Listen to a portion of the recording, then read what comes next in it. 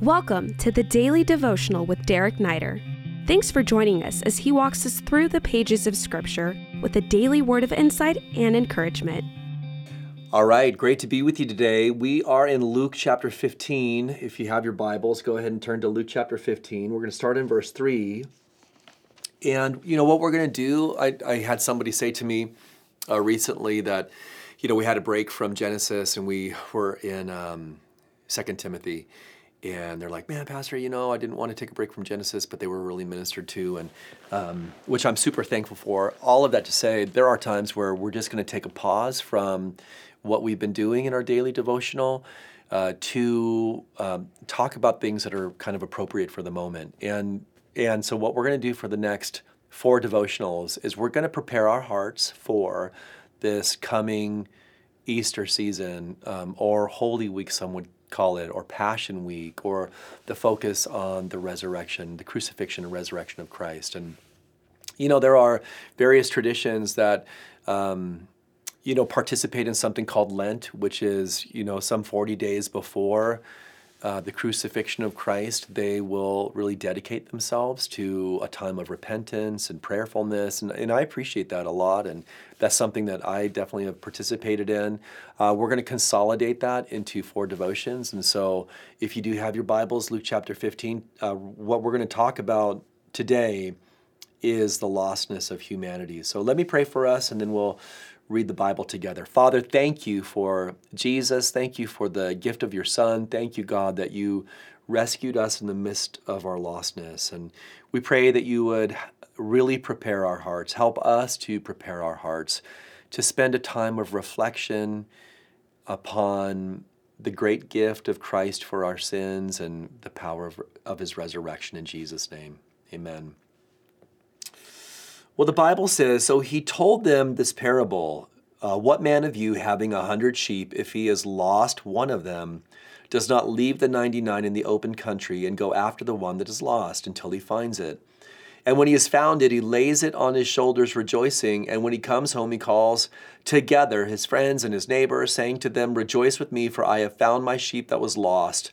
Just so I tell you, there will be more joy in heaven over one sinner who repents than over 99 righteous persons who need no repentance. Jesus is laying out in the form of parables, and really this whole chapter is dedicated to this specific theme in the parables. He's laying out God's vision for rescuing what's lost. And this, for sure, as you read this, you discover, first and foremost, the heart of God, right? The heart of God is for the wayward soul. That God goes to amazing lengths to rescue that which is lost, to redeem that which has been, and to reconcile that which has been disconnected from him, that which is wayward. What we discover here is that there is an amazing God who has an overwhelming love for people, and not just people, but for the sinner who is wayward. That's really what's being conveyed here. And that the word lost is a word that we use a lot for a lot of times when we're talking about the gospel and we're preaching. We're talking about lost souls. But what is it to be lost? It means to be disconnected from God. It means to be living in a place where our sin has created a barrier between us and God. To be in a place where we don't have the capacity to rescue ourselves. We don't have the solution in and of ourselves to find our way back to God. We're like that sheep that's been disconnected from the flock, and we're wayward, we're lost. That's the way sheep are. They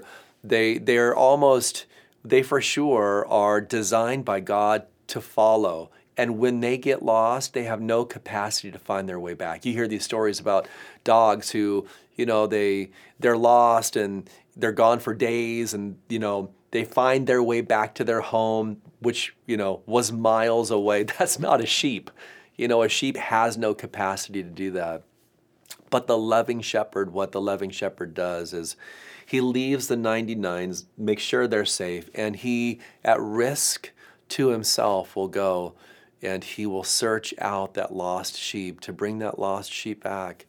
And the whole parable is about the love that Christ has to find that one sinner, that one lost sinner, and to bring that one lost sinner back into the fold of God.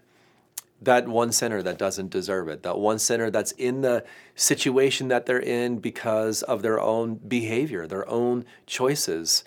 And that is you and me. We by nature are separated from God. And it's not that God separated himself from us. It's that we're by nature people who do things that are in violation of God's moral law. And because he's holy and righteous and just, that sin creates a barrier between ourselves and the Lord. And the intention of God for us to be image bearers, to be in relationship with him, that intention has been broken because of the sin that's in our life. But he loved lost sinners so much that he gave his only begotten Son, so that when we put our trust and faith in Jesus Christ, we're brought back into the fold of God. It's an amazing picture that God gives, that Jesus gives, of the love of the shepherd and his willingness to seek out that which is lost. I want to encourage you today to remember, first, if you're a Christian, that that's what he's done. You were lost, but now you've been found. You were blind, but now you're able to see. You were that sheep that was wayward and with no ability to find your way back. And so the Son was sent to rescue you from that situation and to reconcile you to the Father. And when that happened, by the way, all the angels in heaven rejoiced, all right? Think about that today, ponder that, and remember, that's how much God's loved you. Have a good day.